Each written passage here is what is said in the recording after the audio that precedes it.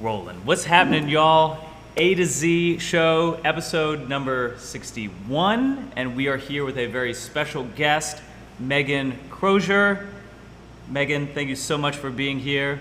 Tell the audience who you are and, well, why you're here. Well, thank you for inviting me. My name is Megan Crozier, and I'm a functional nutritional therapy practitioner, which is basically just a mouthful way of saying that I am trained in functional nutrition. And I actually have a background in strength training, fitness, so I started off as a personal trainer, did a lot of kettlebell stuff after kind of being introduced to strength and fitness really back in college probably. So did a lot of CrossFit, kind of drank the Kool-Aid there, and then moved into kettlebells and learned how to actually move well and train in a way that I think is similar to what you guys are all about. So eventually I got more interested in nutrition, kind of from like my own health mistakes, I guess. I followed a lot of the conventional stuff that's out there, which is why I do what I do, because a lot of women come to me not knowing really how to properly fuel their bodies, and so they end up with a lot of the digestive issues, hormone imbalances, metabolic issues, things like that, that come from chronic dieting and exercise.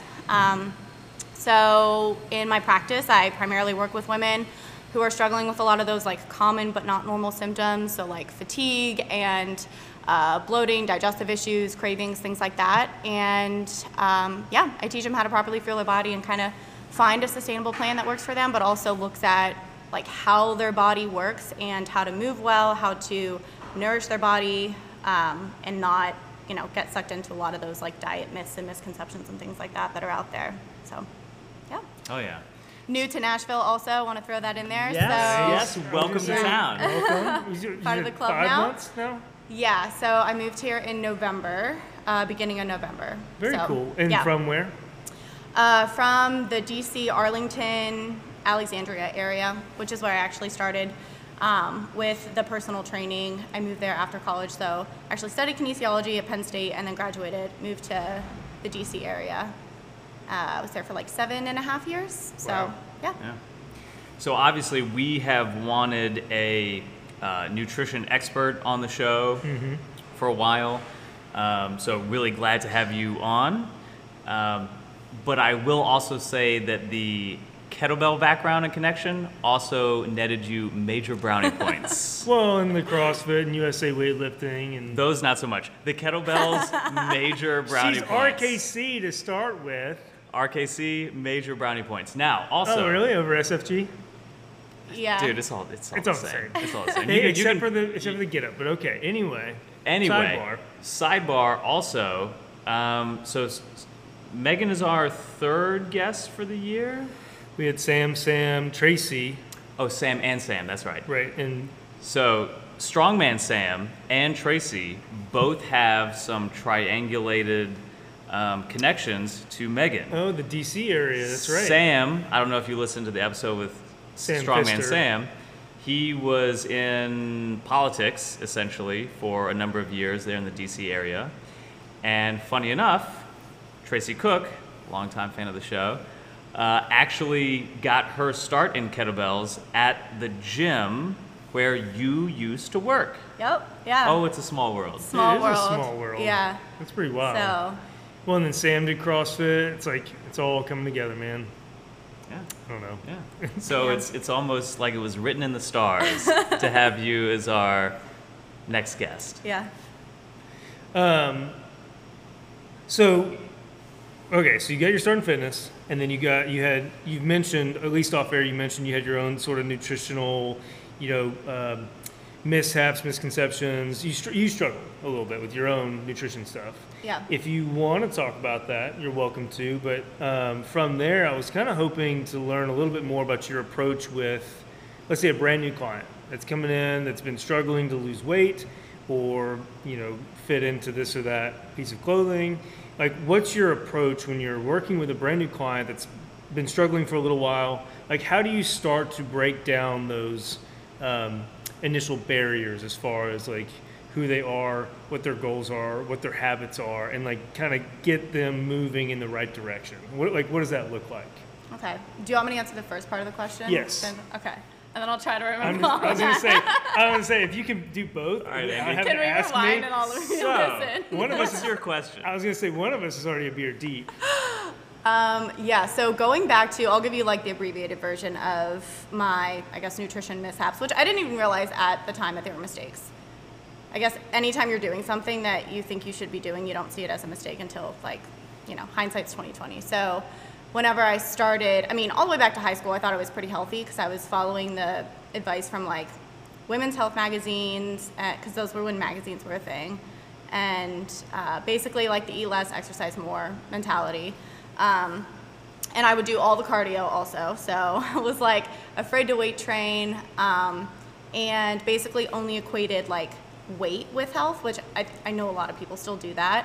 And so from that, I was like kind of obsessed with nutrition, but then eventually realized that the approach that I was taking was very much like eat less, exercise more, low fat foods, healthy whole grains, like kind of that standard American like nutrition advice. And so the program that I went through had more of a functional approach, and that's one thing that got me interested in it. So the like kind of quick background is, starting CrossFit, I obviously found like the paleo diet. That's when it like first started becoming big too. And I was like, okay, eating like whole foods, this is cooler than, low fat cereal and stuff like that. So I started doing that, and that did help me a little bit. But then from there, the combination of eating what I thought was healthy, which was really just like low calorie all the time, combined with like intense training and workouts and cardio and things like that, it led to a lot of digestive issues and just like chronic fatigue. Like I remember taking naps in the middle of the day. And so from there, that's where I was like, okay, what's actually going on? Like what's going on with my hormones? What's going on with my gut health? And did more of the functional test and certifications and stuff that helped me to actually understand what was going on. So that's like the short version of me going from point A to point B-ish, I guess, because there's lots more to it, but yeah. I was going to say, you can share as much or as little as you like on this podcast. Yeah, no, that's the short version. And yeah, so then the next part of the question, part two. So you have your own experience as far as like what you thought you were doing was the right way, the correct way, and you found out that there was a better way. And you currently work with clients who probably have the same sort of mentality about it. They're, work out all the time, eat 1,200 calories a day, or whatever that looks like. How do you go about when you take a brand new client? They have all these ideas in their head about what they ought to be doing, what they should be doing. I don't know, maybe some guilt and some shame tied in there. How do you go about sort of that initial phase of that client process of like, okay, I get it, I understand it. Here's how we're going to change things and change your lifestyle to be more conducive to your goals and your health. Like how do we make that shift where you get that buy-in? Yeah. That behavior change. Yeah, the buy-in was the keystone phrase that I was waiting for. So I'm glad you dropped it. I And am not a man of few words. That's why you have a podcast. Yeah, so I'm very curious on that as well. I think as a coach, however you're working with somebody, the buy-in, those first initial steps are so crucial. And for training, it seems a little bit more cut and dry, but I can imagine for nutrition, it can be quite a tricky minefield to navigate. So I'm very curious on that idea of buy-in myself. Yeah, it is tricky, and there are a lot of parallels to training as well. But I think with nutrition, one thing that I don't like about this job, but also love about this job, is that literally everybody, they have to eat. That's part of, your day-to-day life. And so they have to have some level of knowledge about what nutrition actually looks like. And for some people, they think they know a lot more than they do, and then they like to stick with those ways very firmly. And then other people will admit to like not knowing anything at all, which is helpful because they're kind of starting from scratch and they like completely put their trust in me and like the recommendations that I make. But yeah, I feel like it's a little different, whereas with training you can like pick and choose, do you want to work out or not, versus with eating, like everybody has to eat, so it's like what decisions are they going to make. So I think the first thing, like just kind of getting that buy-in, is actually getting a clear understanding of what they do believe to be true about nutrition and what it actually looks like to be healthy. So what are they currently doing? What does that look like? And then also what their goals are. So I try to take it a little bit deeper than just the aesthetic, like body composition goals. That's usually whenever people start to pay attention to their nutrition. So they look at it like if they want to see actual physical changes in their body. Whereas I'm like, no, we need to look at it for like all these other reasons because it matters even, you know, before you're paying attention to your weight. But getting clear on their goals and what that actually looks like, and then going over all of the different like improvements they want to see in their health. So all the way from like the body composition also to their energy levels, their recovery, like how well they're sleeping, their digestion, their gut health, and then their weight as well and their body composition goals. So I think that answers like one part of the question, but yeah. Well, I mean, we all know that behavior change is complicated and multifaceted, so it's almost like you just had to tackle like one domino after the next kind of thing. But, you know, Yeah. I guess what's a common misconception? Like for us, probably as coaches, the most common one, at least working with like women, is I don't want to get too bulky. What would be the equivalent on the nutrition side of things? Well, yeah, there's a lot. So I thought about, actually, I was just having this conversation this morning with someone about starting a thread that's like things I overhear in the gym. I'm sure you guys can make some funny ones too, but things overheard in the gym are like things overheard in the grocery store. So I think one of the biggest ones is just, it's all about calories in, calories out. So you just have to eat less and exercise more, which if you want to lose weight, that's true on a very like oversimplified level. That works for the standard American who is overweight and also very sedentary, and it'll work for them at first. So like, yes, that does work to some extent, but it doesn't account for, you know, your blood sugar regulation, your adaptations that can take place as a result of cutting calories. It doesn't consider like how your calories change or your calorie needs change on a day-to-day or week-to-week basis. So there's more to the equation than that, and a lot of people will come to me having already done the eat less, exercise more, and that's another thing I think with going back to like the buy-in is meeting them where they're at, so figuring out like what all they've tried and then what they're willing to actually change. So for, you know, some women who have been like overeating for the last 10 years, not really realizing it, it's hard to get them to actually slowly increase their calories, or hard to get them to, you know, eat more protein with breakfast, like those little tiny things. But once they start to see improvements in like their energy levels and their recovery and body composition and stuff like that, then they're like, okay, this is actually, you know, kind of working. But yeah, to go back, just like the eat less, exercise more, I would say is one of the most common misconceptions. Yeah, and that's it's a bit of an insidious idea or mindset, because calories in, calories out is not a untrue math, but it is not the full picture. It is not. It's too robotic. Well, for a lot of people, it's not even the issue. Yeah. You know what I mean? Like, if this was just math, then it would take a kindergarten education for everybody to nail their nutrition. Yeah. Right. 100%. Right? Or maybe I should say second or third grade. Like, Okay. it doesn't, you know, the math, quote unquote, of nutrition is very simple. You know, we can calculate our calories from fat, calories from protein, calories from carbs. We can add, we can subtract. All of that is very, very simple, it's not unimportant, but the whole calorie math, the whole macronutrient math, it's not untrue, but it is also far from the whole truth. And maybe you can speak more to this, but I've always been quite turned off by a lot of coaches or organizations that put so much stock in, let's just say, if it fits your macros or the whole macro math approach, so to speak. Yeah. I think it's important because we all have to live by the physics of the universe that we live in, or the simulation, depending on your on your belief system.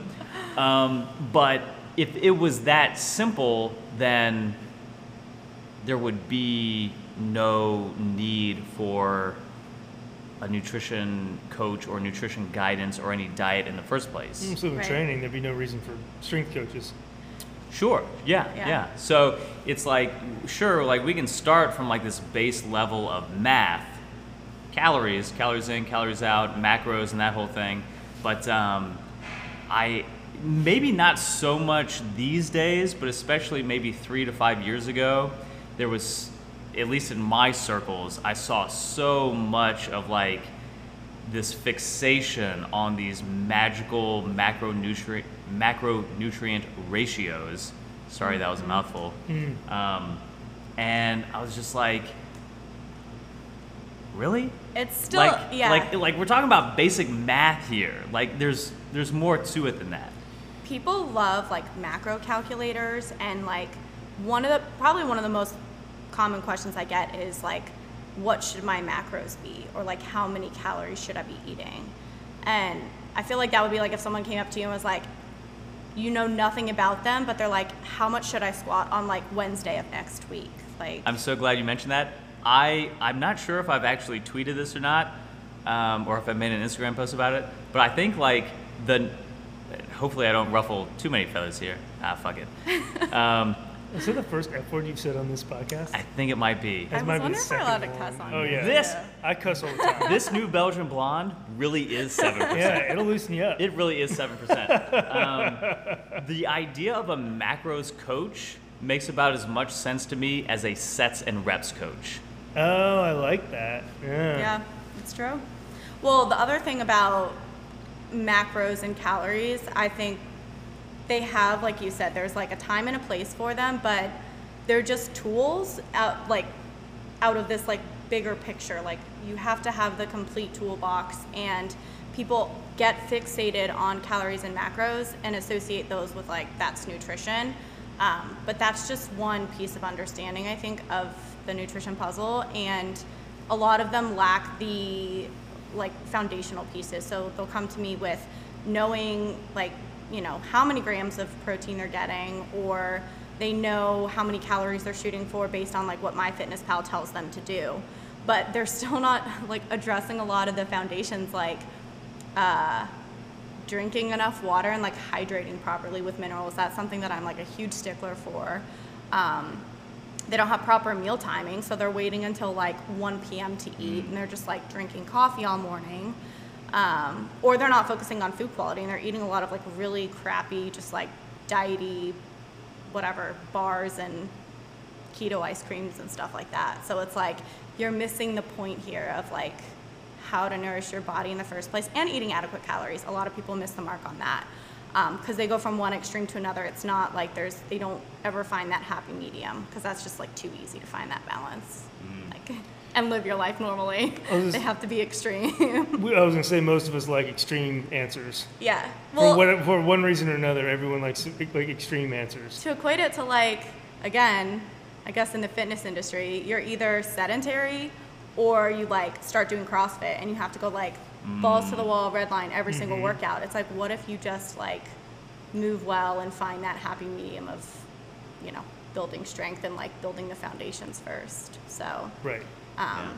but yeah. And then on that note too, I think a lot of people try to out exercise their food. So again, they're going to the extreme with their workouts where they feel like they have to work out a lot and have to like do a ton of cardio and burn calories, and then they're also not like nourishing their body properly in the first place. So it's like stress on top of stress on top of stress, basically. Yeah, I think several weeks ago, Andy, we pontificated about this idea of like the fundamental difference. I don't know if this fits in like a puzzle piece to what you were just saying, but like there's a difference between like eating 500 fewer calories, being sedentary, versus eating, let's say, not minus 500 calories, but like whatever your baseline is, and not exercising those calories off, but rather putting those calories as units of energy to use in the building of your body in training. The former way, you bottleneck yourself very, very quickly. I think that's where a lot of people find themselves, is exercising more, eating less, and then you hit a brick wall pretty quick.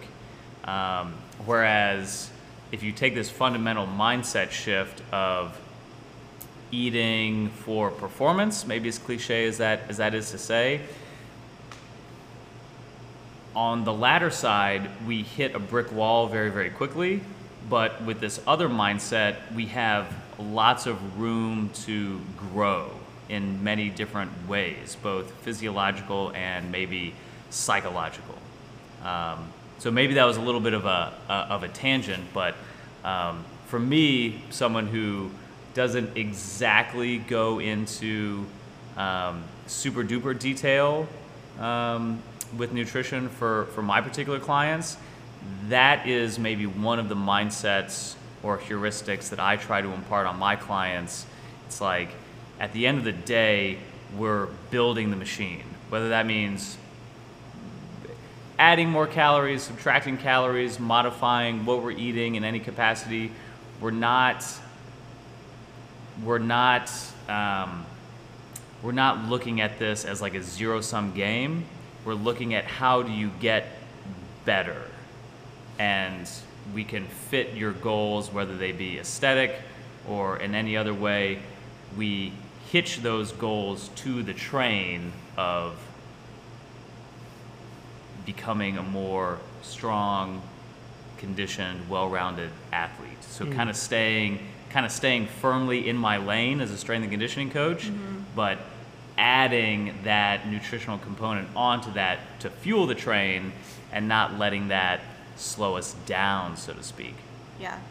Well, I think too, if you can teach people, like, one thing that I wasn't recognizing at all that I wish I did sooner was, again, I was only thinking of workouts to like burn calories.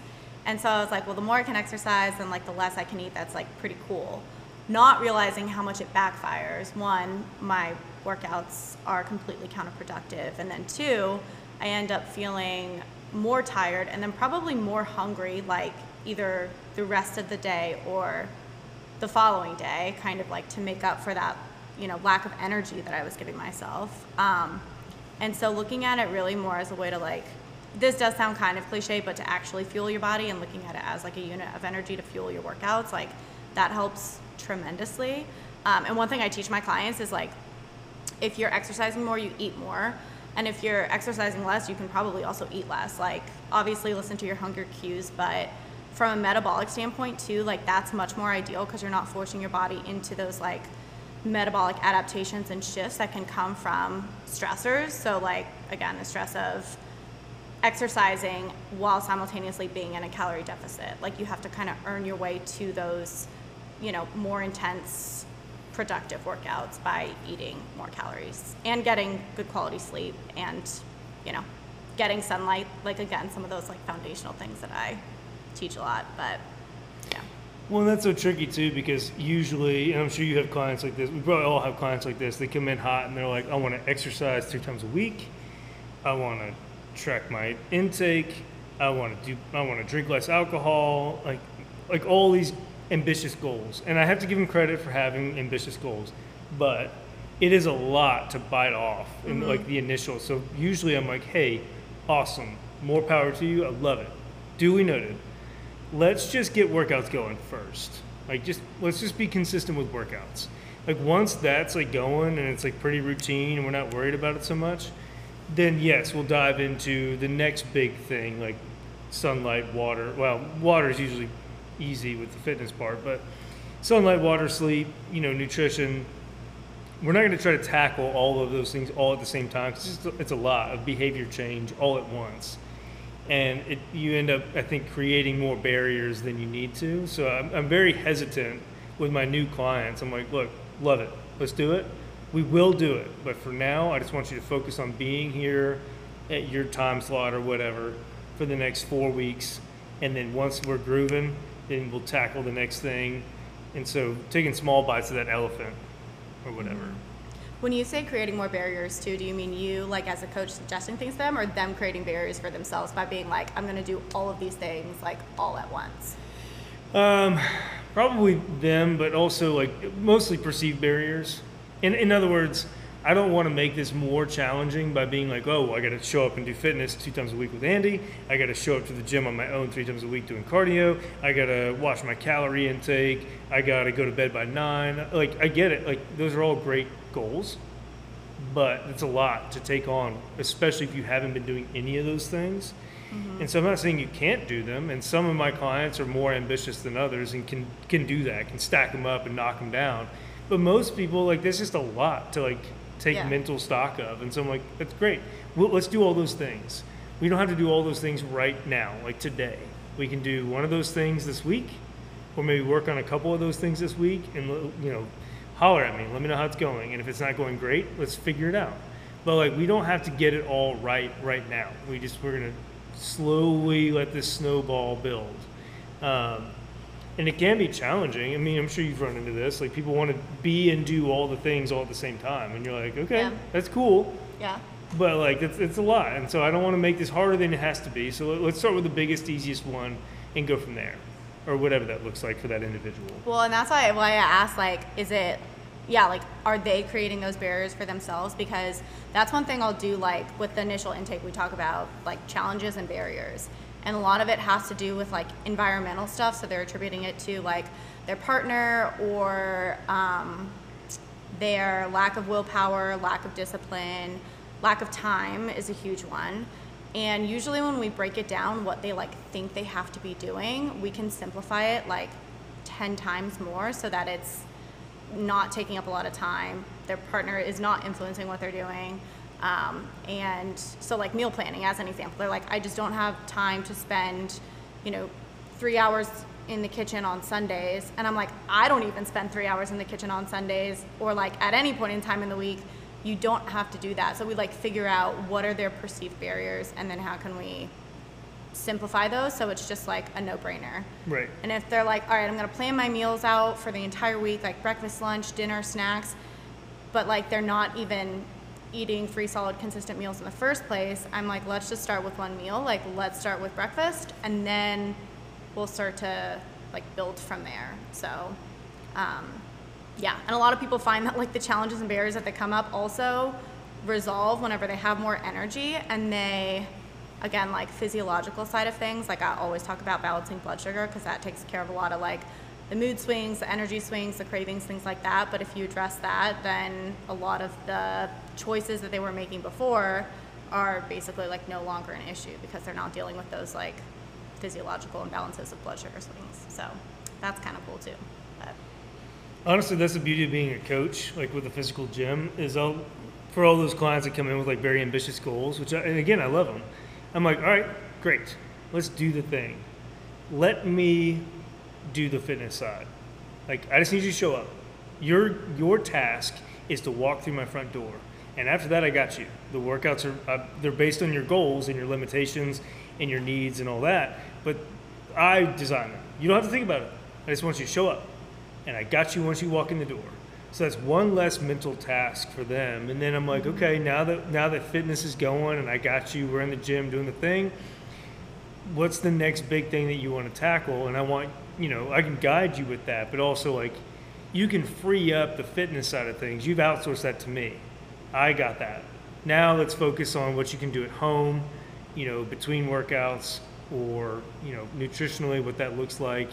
So I love the behavior change of things, because it's such a human element to what we do. Like, going back to what we were talking about off air, as far as like online coaching, when you've never coached a human before, those are the easiest workouts in the world. I can write a program like that. I don't have to think about writing programs. They're super easy to write.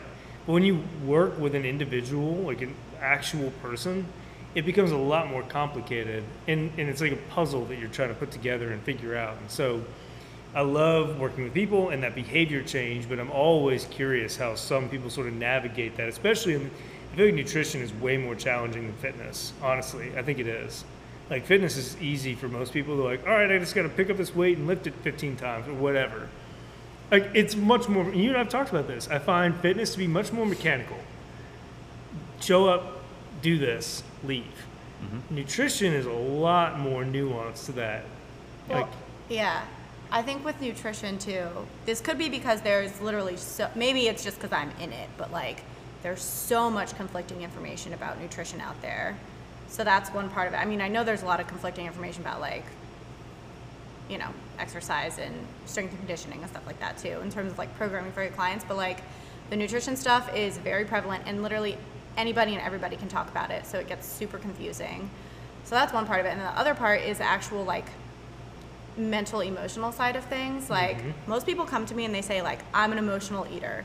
I'm like, everybody's an emotional eater. Like food tastes good. Like it makes sense that you want to eat something when you're feeling upset. It's just how you then interpret those feelings and handle them. And actually, I'm laughing because of that quote you read earlier about just like realizing that you have the feeling like helps it to dissipate or whatever, dissolve. But like that's really true with some of my clients are like, I did XYZ and now I feel really, really bad about it. And like everything else from there kind of like spiraled out of control. And I was like, well, you recognized it. And like, that's the first step. So we just acknowledge that you felt this way, you did this thing. And now next time, like, what can we do instead? Or if we do the same thing again, that's cool too. Just like move on from it. And so a lot of what I do is like, obviously addressing the, again, physiological components, like that's super important. We talk about balancing blood sugar or, you know, supporting your digestion, stuff like that. But then also looking at like, how is your relationship with food? And especially for a lot of women who have dieted or like they've learned from maybe their parents or, you know, generations before them, it's a pretty messed up relationship. And so we have to address that like physical and emotional component both at the same time. So yeah, a lot of people do just like get in their own way. And I don't know what the like parallel would be for working out. Like if someone's just like, I can't, they think they can't do something. And you're like, well, yeah, you can. Like, oh, I put plates on bars and they're like, how much is it? And I'm like, I'll tell you after you lift it. Yeah. I do it all the time. It would almost be a little bit easier if we were also professional chefs and we just cooked for our clients 3 times a day. That'd be so much fun. Now, Andy could do that. No, I do like to cook, yeah. I don't know if you guys follow Andy's Eats on I do Instagram. cook, yeah. But I will now. I'm only gonna do tacos tonight, so I might post them, but it's only beef tacos tonight. What is it usually? Like what's only beef tacos? You're downplaying it. Beef tacos because I'm gonna show up at like 6 or 6:30, and I like to cook, so it's just quick. But I don't know, it could be anything. I mean, I've done, like, what was the shrimp one that I did? The orzo with the bell peppers. Oh, I did one last week that was chicken thighs. I wanted boneless, skinless, but they didn't have any, so I went bone in, skin on, with basmati. And it was a whole cast iron dish with a bunch of vegetables, and you throw it in the oven for 40 minutes. Stellar. I'll show you a picture later. But that it was sounds so incredible. good. Well, I'm like, also, you probably do more. I never follow recipes, and I rarely cook like an actual dish that's like somewhat interesting. It always tastes good, but I literally just like throw components of a meal together in a bowl and like put a sauce on it and call it a day. So I actually also want you as a chef because that sounds good. So I do. Well, I've spoken about this at large before, but the reason I started cooking was to help manage my anxiety. I just need to keep my hands busy. So I follow recipes all the time.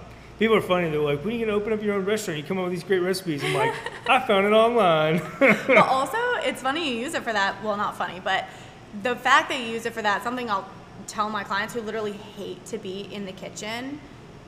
Usually it's the ones who also like live by themselves and they like just have no enjoyment being in the kitchen. They don't want to be by themselves because they'll start to feel like whatever, like anxious and stuff, and they just want to like grab a bag of chips instead. But I'm like, make it like enjoyable. Like actually follow a recipe that you know the end result's gonna like taste really good. Like put some good music on. Also have good like actual cooking equipment. So like have a good quality knife and like good cooking pans and stuff like that, because it makes a huge difference and it just like simplifies it. But oh man, yeah, cooking can be I therapeutic. joke with my wife. I was like, if we have a 2,000 square foot house, I want 1,800 of it to be a kitchen. It does sound nice.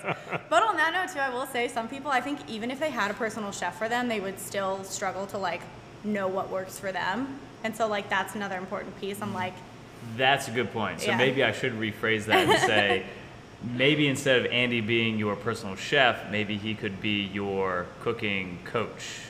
yeah. He could be your strength and conditioning My and cooking. cooking coach would be like, Coach. here's a New York Times recipe that I screenshot because you don't have a membership. This was the dish that I did the other night. Pardon my that screen looks for incredible. being. Yeah, but I mean, it was nuts. The That's- black beans that and looks stuff really like good, It yeah. was fabulous. Anyway, So all that to say, I mean, I think we could all agree that the act of cooking, because it's an engaging process, you could say that maybe it flirts with the whole flow state idea in the sense that it requires your undivided attention.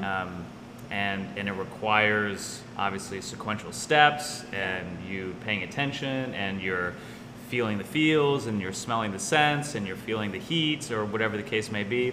Because it engages your body, it engages all of your senses, you have a more just a fundamentally stronger connection to it. And that in and of itself, I can imagine from a nutrition standpoint, already checks a lot of boxes. We could kind of you could kind of almost find this parallel with a lot of other things. I mean, and I'm not saying that, putting something in a microwave for 45 seconds is a bad thing. I'm not saying that. But what I am saying is that if you're not careful, if you divorce the experience of cooking and eating from the mindful process of cooking and eating, that has the potential to exacerbate psychological, which then soon snowballs into physiological issues. So, and granted, I realize that taking the time and the effort and the energy to cook isn't something that's always practical for everybody all the time. Yeah. But if we're talking about why is cooking for yourself or your partner or your family important, they say that the chef eats twice. Yeah. Right? cooking is my love language. Cooking is lovely. There you go. The chef is physically there making Yeah. the food. He or she is smelling the smells. That in and of itself, certainly you've probably noticed. You cook a big meal, you're not even that hungry. You've been Ravenous. honestly, because I'm a bad chef, and I'm like, I could really. I told you I'm Yeah. coming over to teach you my bolognese But recipe. Andy, maybe when Andy's cooking, he is ravenous. But you see what I mean when you're engaging all of your senses. And this is what I say about training all the time. Don't get on. And this is just me. Don't get on the treadmill and watch a movie. I mean, there's maybe a time and a place for getting your LISS in, but that's not what's going to fundamentally really change you from the inside out. We've talked about this all the time. The greatest thing for me is applying mindfulness into slamming weights. I'm feeling the iron in my hands. You know what I'm saying? I'm feeling the gravity. I'm feeling the weight. I'm feeling my muscles contract. I am bringing a attitude of mindfulness meditation to the training process. And that's why I love every minute of it and why I can't wait to do it again. And why, knock on wood, most of my most serious injuries have been outside of the gym, not inside of the gym. All that to say, what I do want to broach the subject of... Wait, can I say one thing No, before I please, forget please. it? There's actually studies on like what you're talking about, and it's called the P factor, I think. Like if you look it up, like the pleasure factor of actually like eating a meal that you enjoy, like actually like it tastes good and you're being mindful with it, you're really, really chewing it. one, better for your digestion, but two, you're gonna absorb it better and actually get more nutrients out of that food. So with the studies, it's super interesting too. I'm probably gonna butcher it, but they look at like, they create a meal that is like traditional for that, whatever, like their heritage is. So they look at like, you know, like in Asian cultures, eating like rice and fish, for example, them eating that versus like whatever Irish dish would be, like potatoes and meat, like they're gonna actually get more out of their like traditional dish. So that's super interesting. And just like the mindfulness piece in general, that's actually one of the first things I work on with clients is eating in a rest and digest state. And I like beat it into their brains. Like every single time something comes up, I'm like, how are you eating your meal? Were you standing up? Were you in the car? Were you like actually sitting down, eating without distractions? Were you checking emails? Like we get into all that stuff. So I am incredibly happy that you brought that up. And this might be cause for a little off mic conversation. I think in the past couple years, the biggest, thank you, Ken, the biggest mindset shift that I've had around nutrition is this idea of what your, we all know this, sympathetic versus parasympathetic state. I've really gone down some deep rabbit holes on just how important that might be. Granted, I'm a bro, so I'm really most interested in bro science. But to me, like, it makes a whole lot of intuitive sense when it comes to the digestion process. And I also think for the training process. yeah. We've heard this a million times. If you love your training, you're going to get great results. Oh yeah. At Even least if it's a crappy program. You know, we could debate semantics here. Sure. But if you loathe your training, you could have the best program in the world, and you're probably gonna find yourself in the plateau. So I think there's something really to this idea of the state of your central nervous system, or maybe you want to call it your mindset, or whatever you want to call it. Fundamentally, this, which translates into the nerves, which innervate into our second brain, which is what I want to broach the next subject to.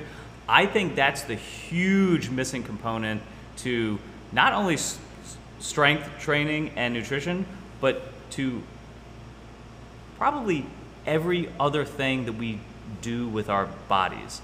This is a huge rabbit hole, but I'm really glad that you brought that up, because I think that if we overlook this idea of maybe we could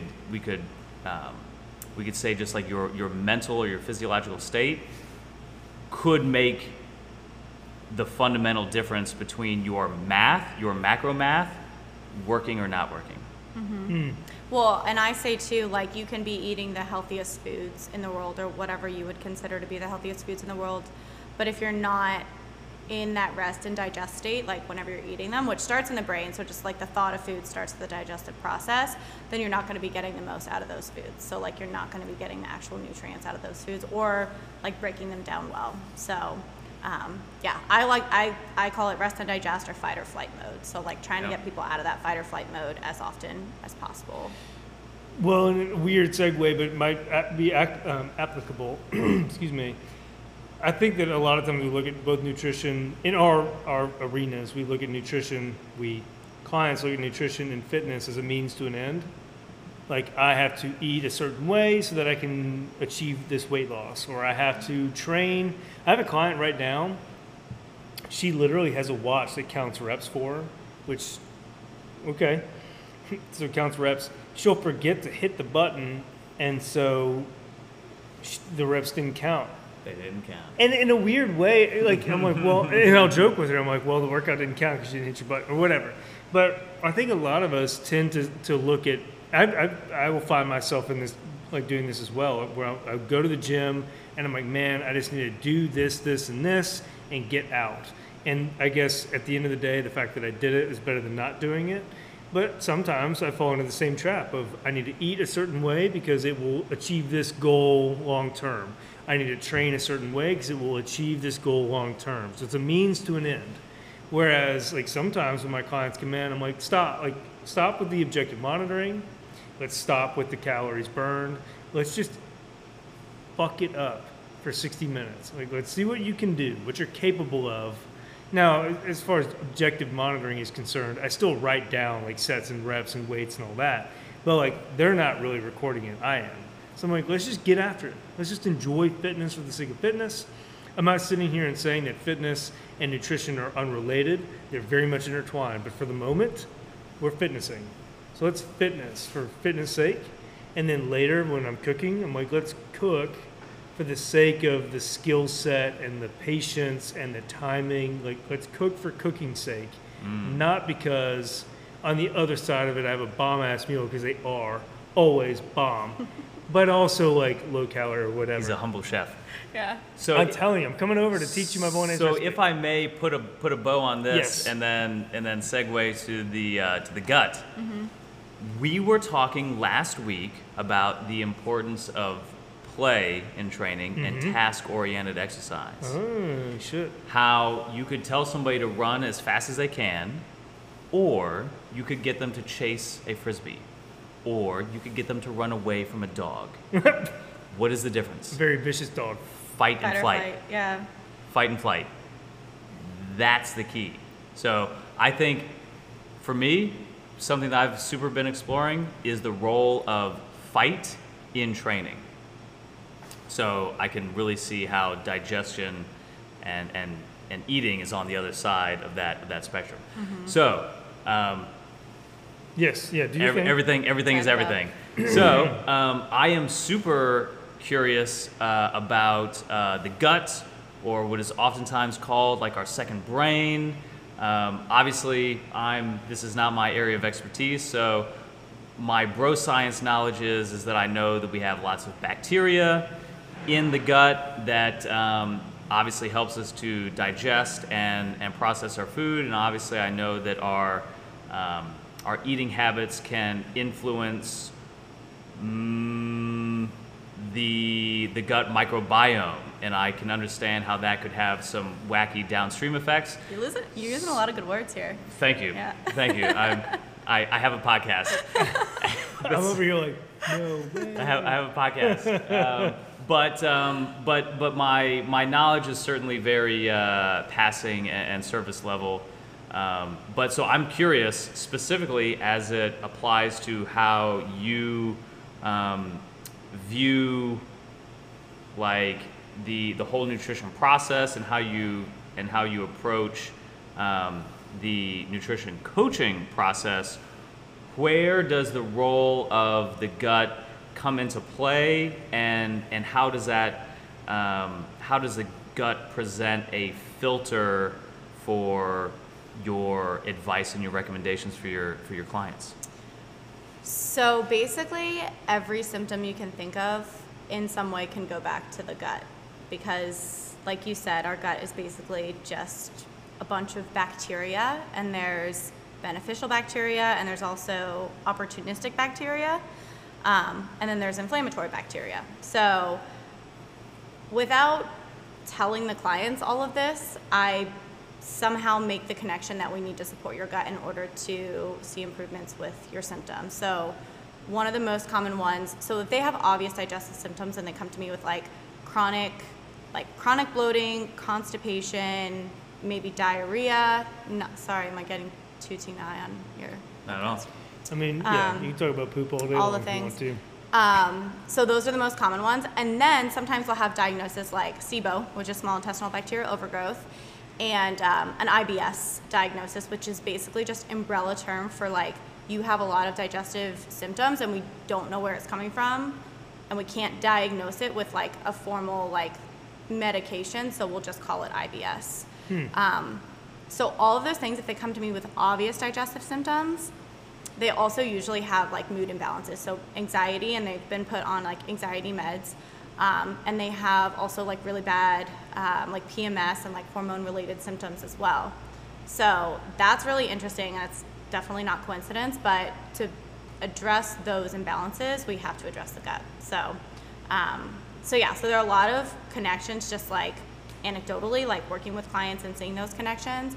And then also like in terms of, gut research, it's still like a relatively new science. And I feel like now everybody's talking about it. Like probiotics are trendy, bone broth is trendy, collagen's trendy. Things that like I was just finding out about like 15 years ago are now very like prevalent. But I mean, and they all have a time and place too, just like, macros and calories have a time and place, and they can definitely help with digestion and with gut health. But yeah, like all of those things, like it's a very new research, so, information is still coming out, but it's very obvious that the type of bacteria you have in your gut is correlated with these other symptoms, especially the ones like related to your mood, anxiety, and hormones. So those are like the big ones that I see.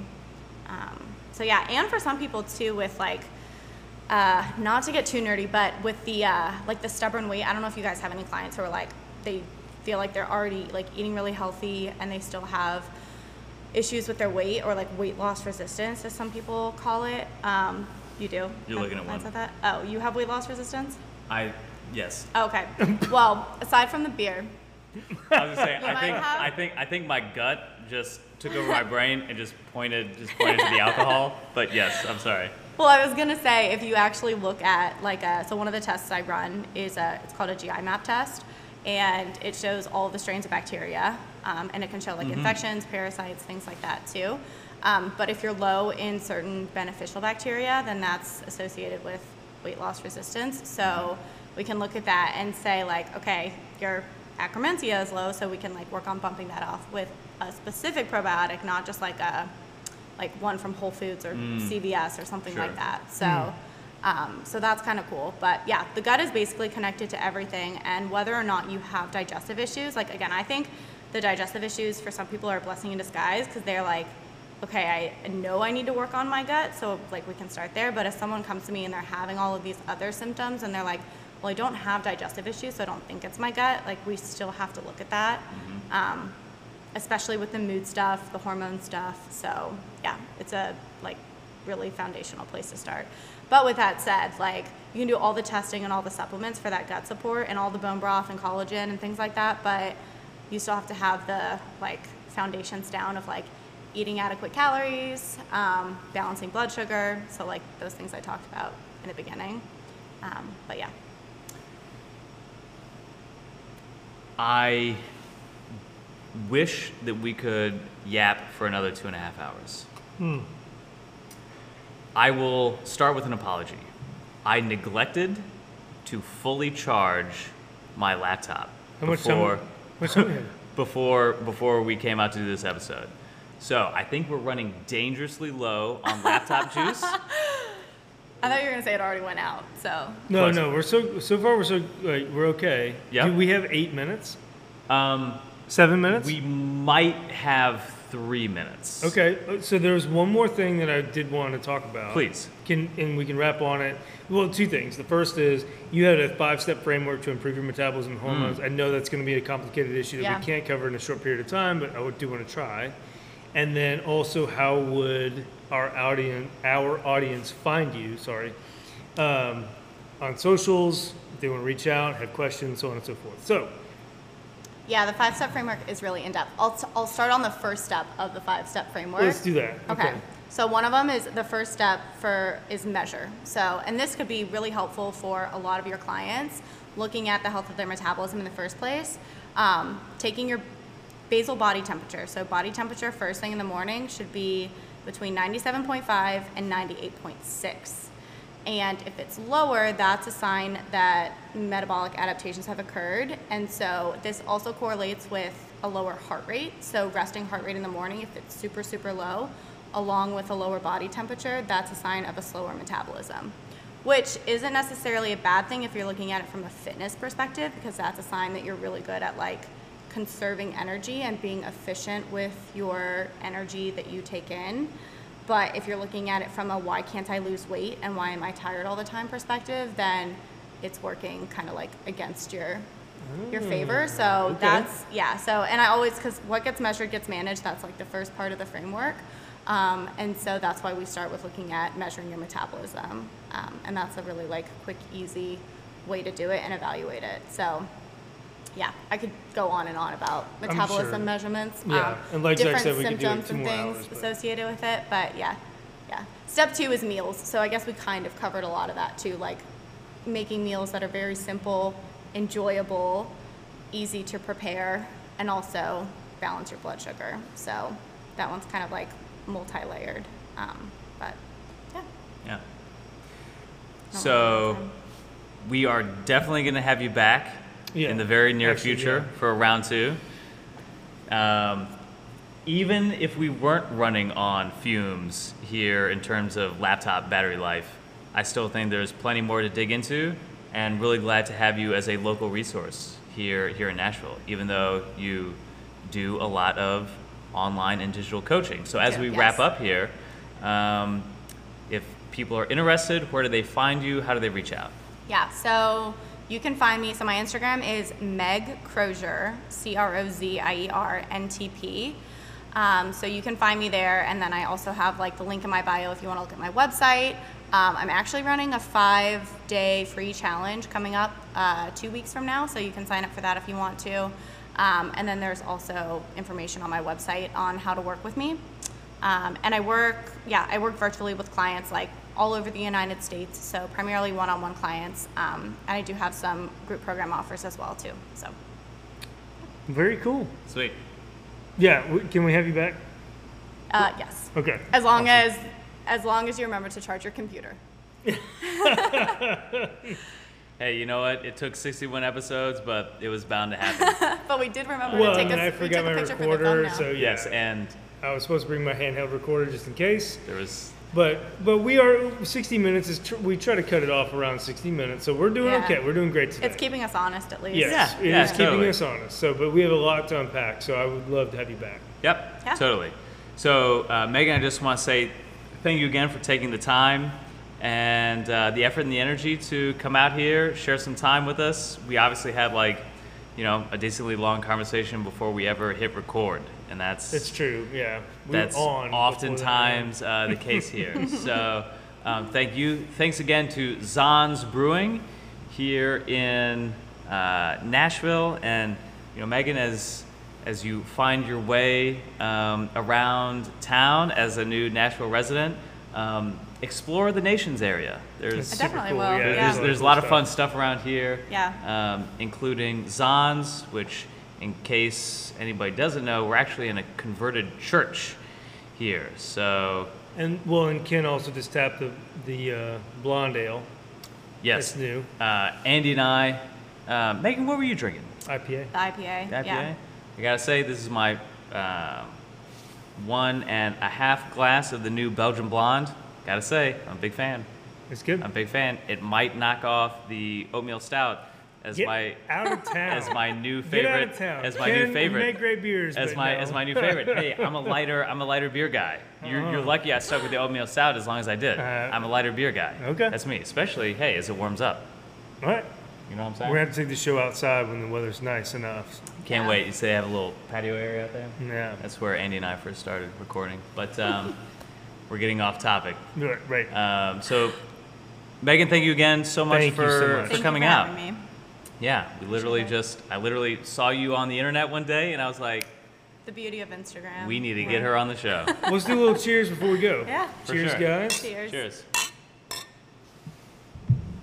And then do your thing, brother. to the gut. To the gut. I was gonna say I'm just bombing mine right now, but okay. Do your thing. Whether this is your first or your 61st episode, thank you so much for listening. A to Z. Megan, thank you so much for being here. No BS, no matter when you're listening, and we will see you next time. Bye.